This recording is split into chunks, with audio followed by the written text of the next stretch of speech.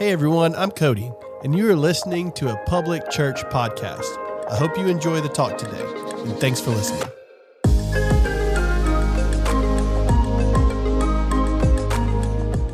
Amen. Whoo! I mean, that is, we gonna go to church. So this morning, I learned pretty early on that Todd gave this instruction. He said, hey, when I'm preparing for a message, I go ahead and just listen to the worship set. And so I did that. I sat down, I cue these up, I listened to them 3-4 times. Nothing prepares me to sing that song as I'm over here just weeping that, God, you've been good to me. Like your faithfulness is good. And I love that this line. This has nothing to do with Ruth. We'll be there in a minute. So y'all can turn to Ruth too. We'll be there in a second. But the goodness of God doesn't start when we choose Jesus.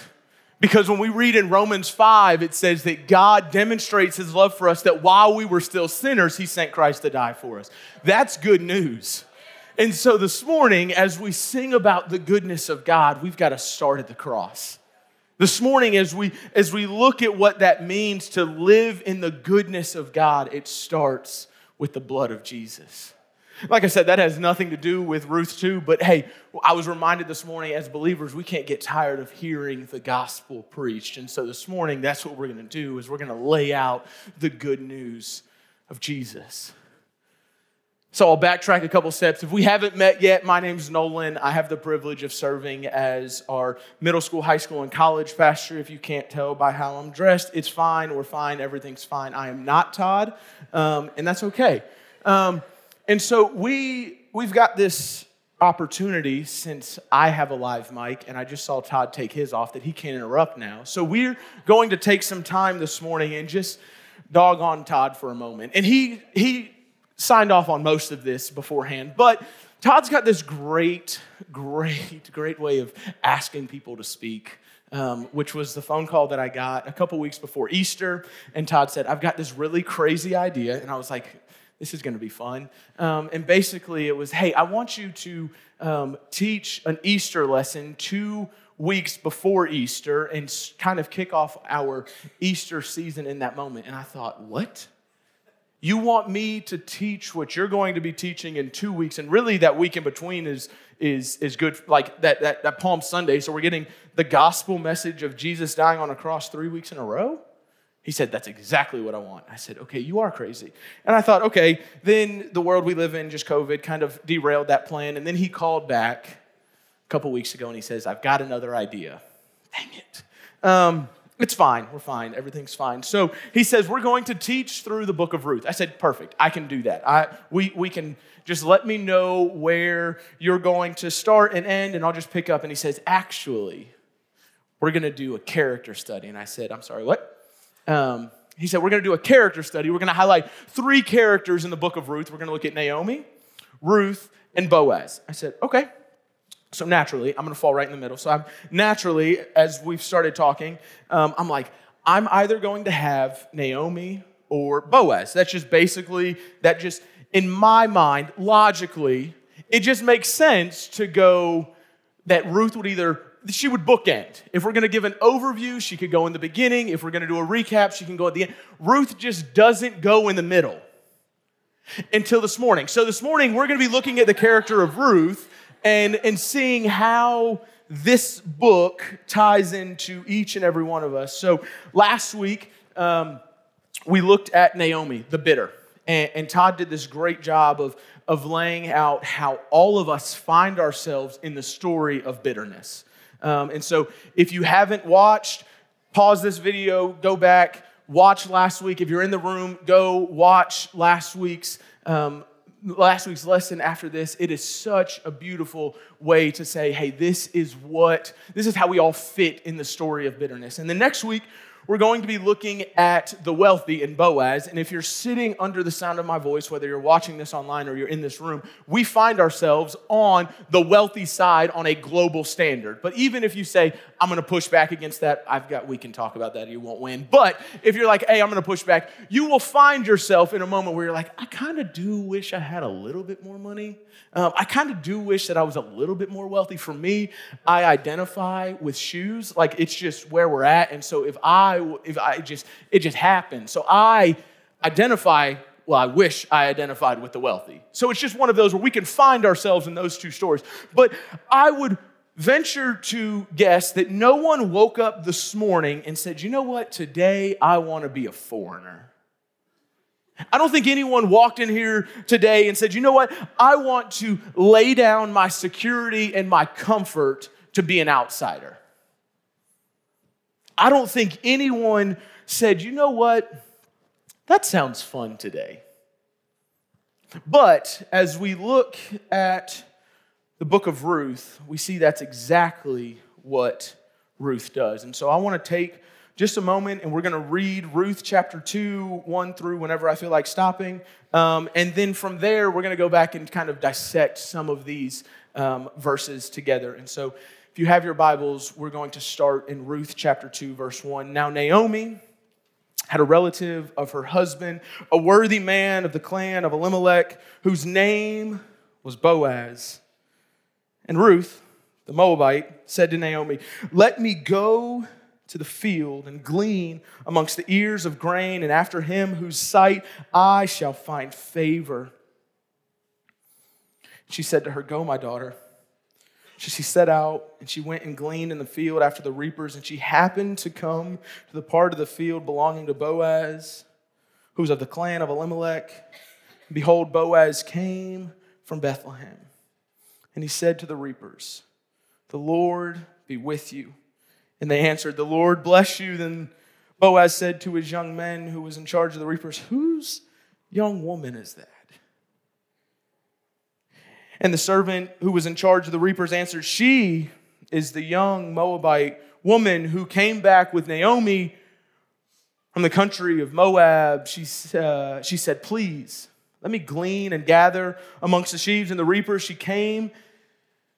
She has continued to work from early until now, except for a short break. Then Boaz said to Ruth, now listen, my daughter, do not glean in another field or leave this one, but keep close to my young women.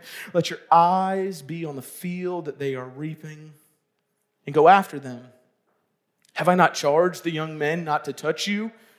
And when you are thirsty, go to the vessels and drink with what the young men have drawn. Then she fell on her face, bowing to the ground, and said to him, why have I found favor in your eyes, that you should take notice of me since I am a foreigner? And I love verse 11, because Boaz's answer here. Boaz answered her, all that you have done for your mother-in-law since the death of your husband has been fully told to me. How you left your father and mother and your native land and you came to a people that you did not know before. The Lord repay you for what you have done, and a full reward be given to you by the Lord, the God of Israel, under whose wings you have come to take refuge. Verse 13, then she said, I have found favor in your eyes, my Lord. For you have comforted me and spoken kindly to your servant, though I am not one of your servants. Let's pray. Father God, we thank you for who you are. God, we thank you that we are able to be in a moment of worship through the reading of your scriptures. Father, I pray that you would move me out of the way. You would remove any distractions that we've carried in here so that we can hear from you today. Father, I pray that as we look at the character of Ruth, as we dive into her stories, that God, you would show us where we belong. Father, we love you and we thank you for all that you're doing. It's your name we pray. Amen. So, bear with me for just a few moments as we kind of dive into where we're at. So we're going to focus a little bit on the front end, then we're going to sum it up at the back end, and just follow along. We're going to start naturally where we should start in verse 1 of chapter 2. So that's pretty easy to follow, but after that, I can't guarantee anything else. So Ruth chapter 2, verse 1. Now Naomi, she has this relative, and his name's Boaz. He's a worthy man. He's got it going on. So Boaz itself translates to strength is in him. And then he's this worthy man, which translates to like, he's a man of valor. So like Boaz has it going on. Like Boaz, he's got it. And then verse 2, just want to focus on a couple of words in verse 2, and Ruth, the Moabite. Now those two identities next to each other cause a little bit of conflict. Because Boaz, this worthy man, this worthy Israelite, this guy who's got it going on, who everything on the surface says you have done right, is now sitting next to Ruth, a Moabite woman. Now, as we zoom out just a little bit and we look at this idea of who the Moabites were, we have to go back to Genesis 19 to see where their line starts. And it's a pretty interesting story about Lot and two women who are desperate to save their lineage, two women who are really trying to figure out, what am I going to do? Because if I die without a child, then my line is disrupted and I'm gone forever. And so you've got two women who will do whatever it takes to save their line. And so Genesis 19 lays out where the Moabites come from, because they reach into, they have taken everything into their own control. They've stopped relying on God and saying, I don't trust that you can actually protect me. And when we compare that to Naomi and Ruth that we looked at last week, of two women who are desperate to maintain their lineage, and what the rest of the book of Ruth will lay out, is we see that the trajectory of their lives are very different. Now, practically, the Moabites would have been used to execute judgment on Israel. You see, we read last week at the end of Judges, which is when Ruth takes place, is during this time that when there was no king, the people did what was right in their own eyes. And so as the nation of Israel, they would go through this cycle of we're gonna worship God, but then we're going to take things into our own hands. We're going to do what's right in our own eyes. We're going to sin against God. God's going to execute judgment as we're sitting in this oppression. Then we're going to repent. God's going to restore. And it's just this up and down, back and forth of how are we going to survive? So Judges chapter 3, the Moabites enter the scene as the ones that will execute judgment on Israel. So the Moabites have oppressed Israel. They've kept them down. And then God raises up this judge. It's a great story. Judges chapter 3. It involves a guy dying in a bathroom. It's pretty fantastic. And so it's one that you need to go read, Judges 3. But in that moment, when God restores the nation of Israel, what he does is he sends the Israelite army back into Moab. And when we look at the end of chapter 3, it says that the Israelites slaughtered 10,000 Moabite men. In one day, 10,000 men are killed at the hands of the Israelites. Now imagine for a moment you are young Ruth, growing up in a Moabite household, hearing about what the nation of Israel has done to your people, hearing about this slaughter of 10,000 men on this one day, and then this Israelite family moves in down the street. And Ruth doesn't just befriend these people, she ends up marrying into this family. And we saw this beautiful declaration of where you go, I will go, your people will be my people, and your God will be my God. The very God that sent judgment to execute 10,000 people, Ruth is saying, you know what, that's a good God. That's a God I can follow and I can trust because he takes care of his people. Ruth refuses to bow to the idols of Moab, to follow after Yahweh in this moment. And so very quickly we see conflict between a worthy man of Israel and a Moabite woman. And over and over and over, we're going to see that Ruth is labeled as this Moabite woman. She's labeled as where her past once had her and not where she's at currently. And then verse 3, see, we're only 3 verses into this. Man, y'all gonna miss lunch. End of, there we are, verse 3. So, verse 3, Ruth then shows us, hey, this is not just the faith of my mother-in-law. This is not just the faith of my late husband. This is a faith that she has started to dive into and immerse herself in the law of this God. And how do we know that? Because she says to Naomi, I'm going to glean in the fields after the reapers. And this concept of gleaning would have been Old Testament generosity to show that God was for those in need, the widows and the orphans. He is a God that cares about those who do not have a place in this world.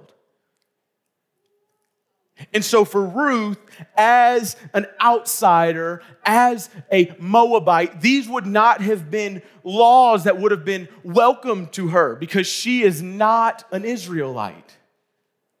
But she knows that God has changed her story.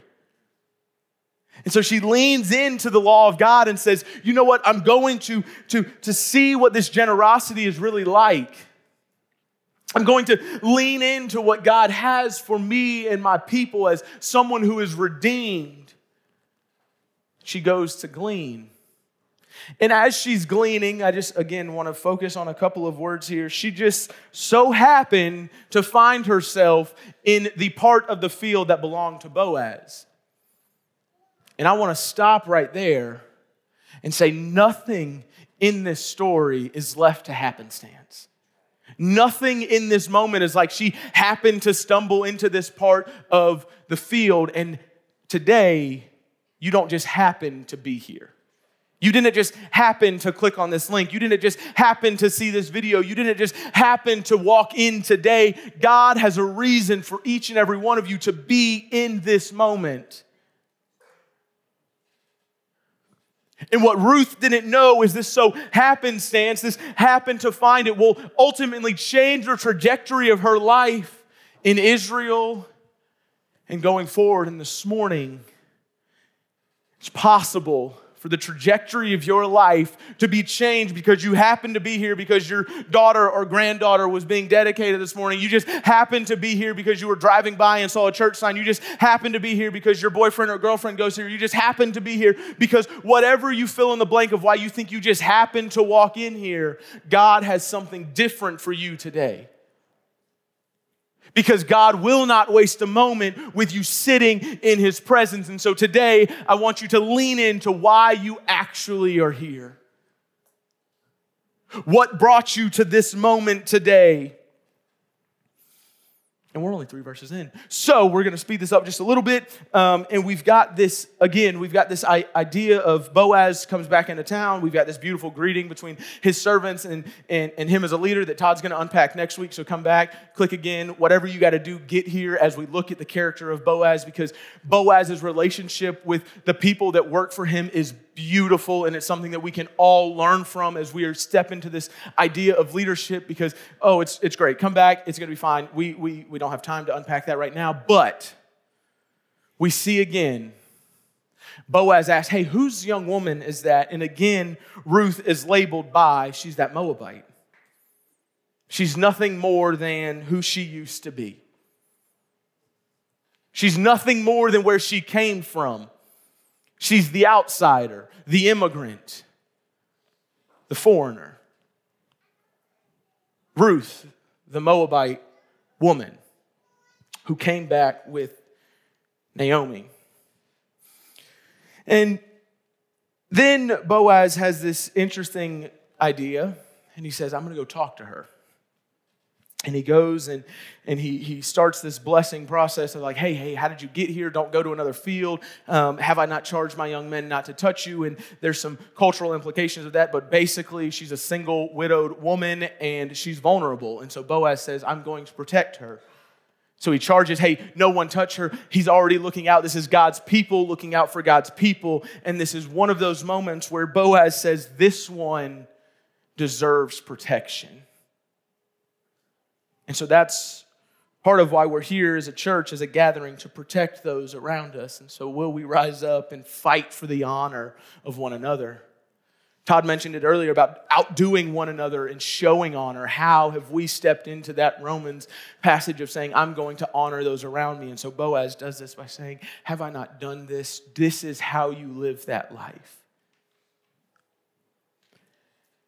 So the interaction continues, and this is honestly a little bit terrifying, but it's one of those where Ruth asks a question. She says, "Why have I found favor in your sight?" And Boaz's response, I don't know that I would fit in the story here.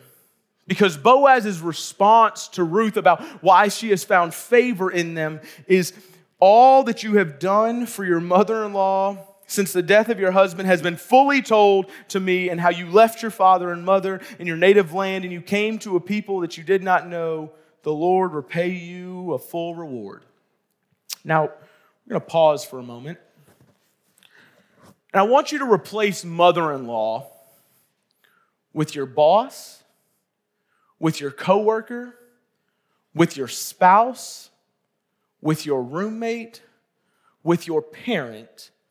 If someone walked up to you and said, "Everything that you've done for them has been told to me," would a blessing from the Lord be the response? Everything that you've done for your wife, everything that you've done for your roommate, everything that you've done to a professor, every thought that you've had about this person has been told to me, the Lord repay you. For me, that terrifies me because the Lord repaying me looks a lot different than this blessing that he offers. So Ruth has done something right.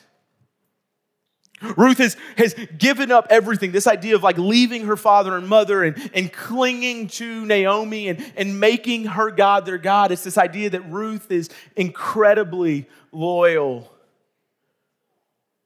to what she needs.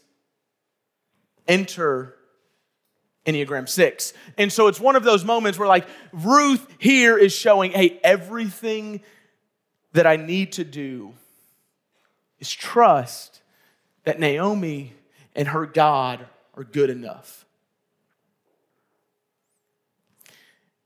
So everything that you have done for your mother-in-law has been told to me. And Ruth then falls on her face again, and she says this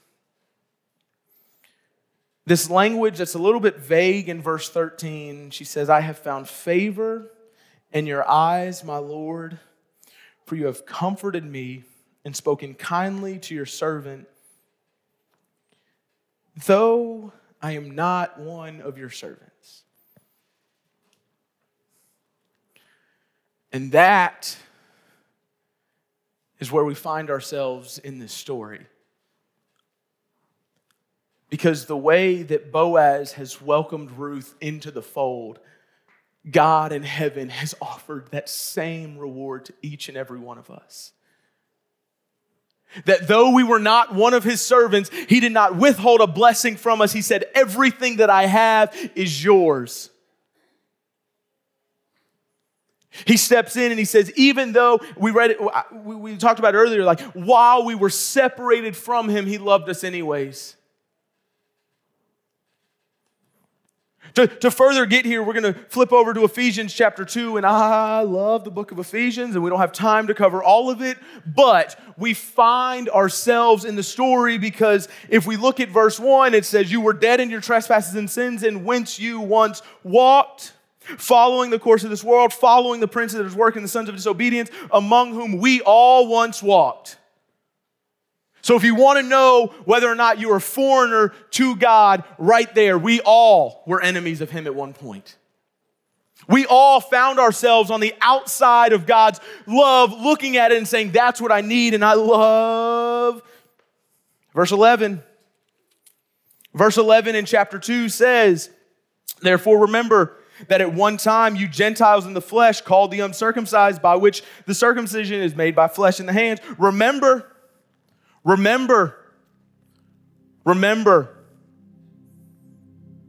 that at that time you were separated from Christ."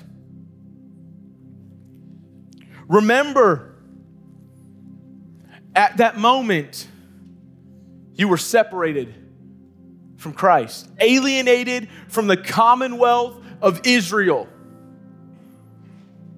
and strangers to the covenant of promise, having no hope. You wanna know what Ruth felt like walking into a land of a people she didn't know?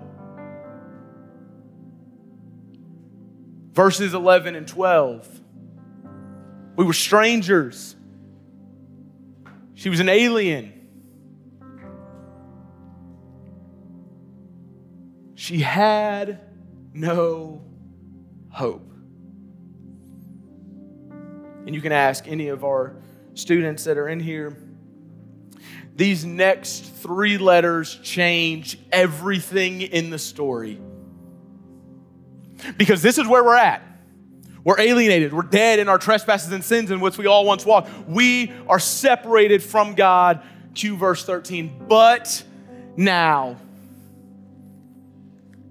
in Christ Jesus, you who were once far off have been brought near by the blood of Christ.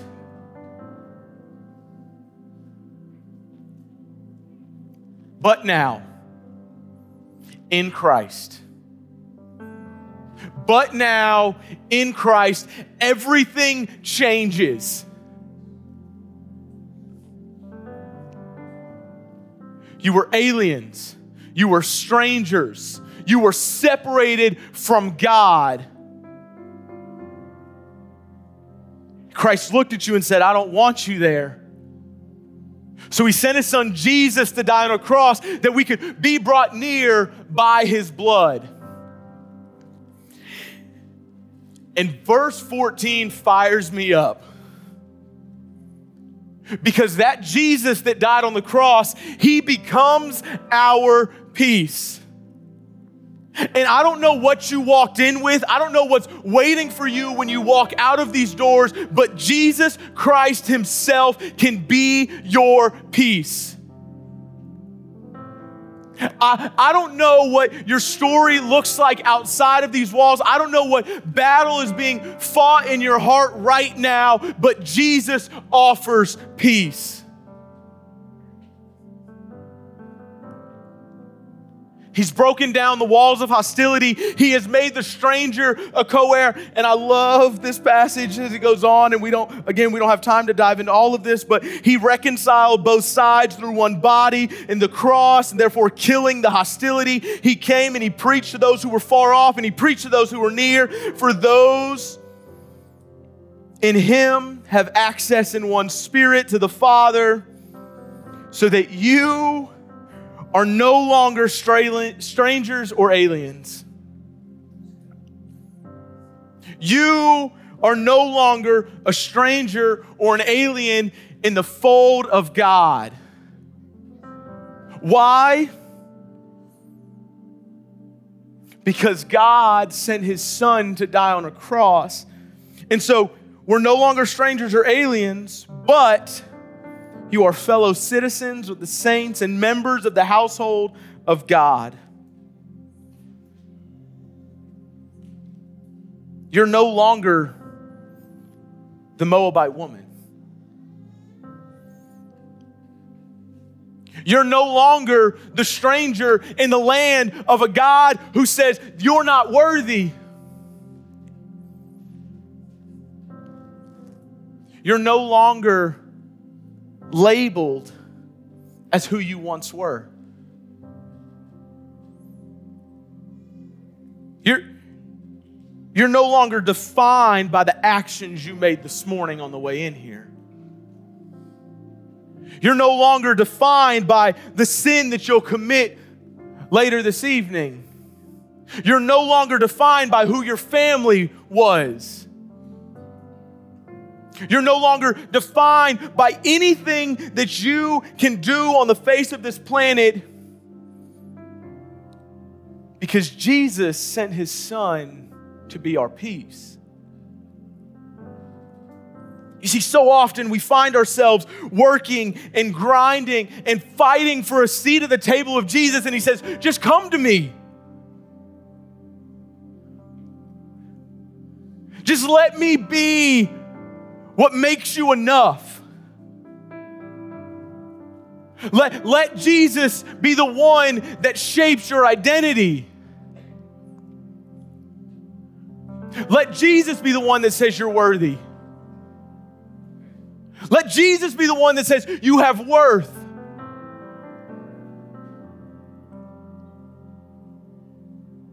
Lean into that peace that Jesus offers. Stop fighting. Stop fighting. Stop fighting. I don't know what it looks like for all of us, but I know when we go back to Ruth chapter 3, we have another encounter between Ruth and Boaz that we'll look at next week. And Ruth basically just looks at him and she lays out this request. And in verse 11, Boaz says, do not fear. Do not fear. I love that this verse ends with Boaz reassuring Ruth, you are a worthy woman. You're worthy. You're worthy. And I don't know who needs to hear that this morning, but you're worthy. You're worthy. You're worthy. Christ says that you are worthy. Stop fighting. Lean into that identity that Jesus says you are no longer strangers or aliens. Because my cross has brought you near.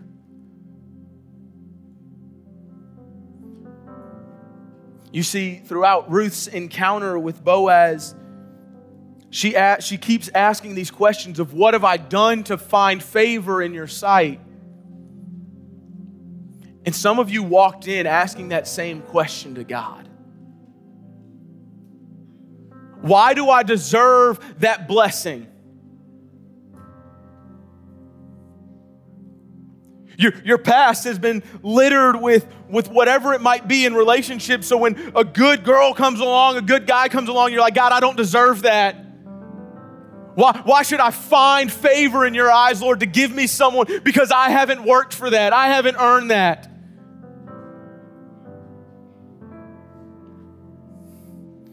Jesus says you're worthy. What blessing is it that the Lord's trying to bestow upon you and you're like, I haven't earned that. Stop trying to earn it. What Jesus did on the cross is enough. So when we find our identity in who Jesus says that we are, we have to stop trying. We've got to give up the grind and just say, this is who I am. Covered in the blood of Jesus, I am made new.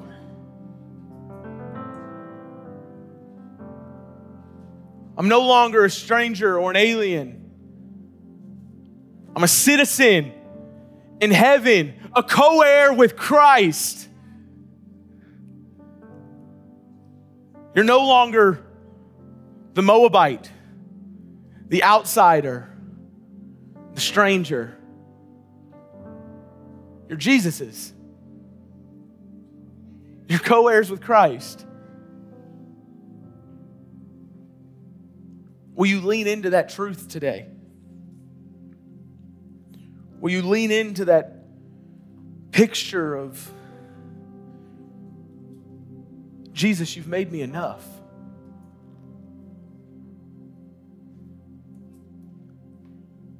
Father God, we thank you for who you are. God, we thank you that we can stop fighting.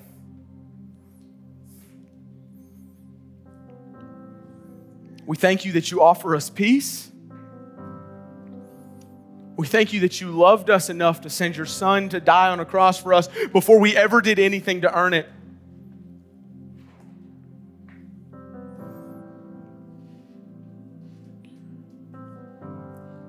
Father, I pray that this morning that everyone under the sound of my voice, whether they're watching online or they're in this room or they'll watch 6 months from now, God, that they would remember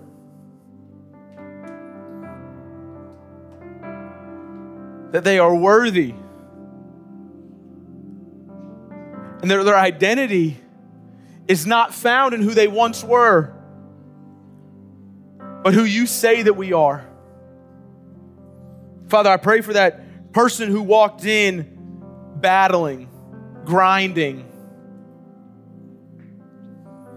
God, I pray that this morning you would allow them to lean into your peace.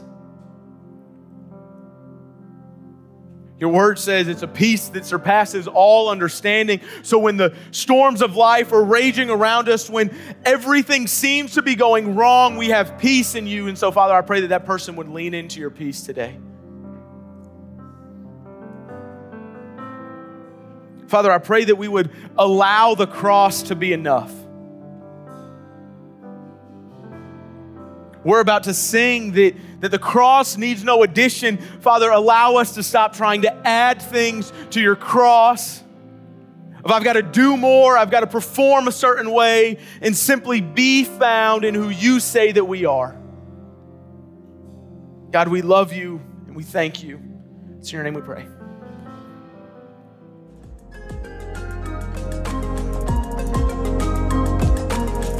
Thank you so much for joining us today. We'd love to connect with you on any of our social media platforms at A Public Church or through our app or website, publicchurch.com. To give towards the vision of Public Church, you can do so through our app or website via PushPay or by texting Public Church in all caps with no space to 77977. Again, thank you so much for listening, and I hope you have a wonderful day.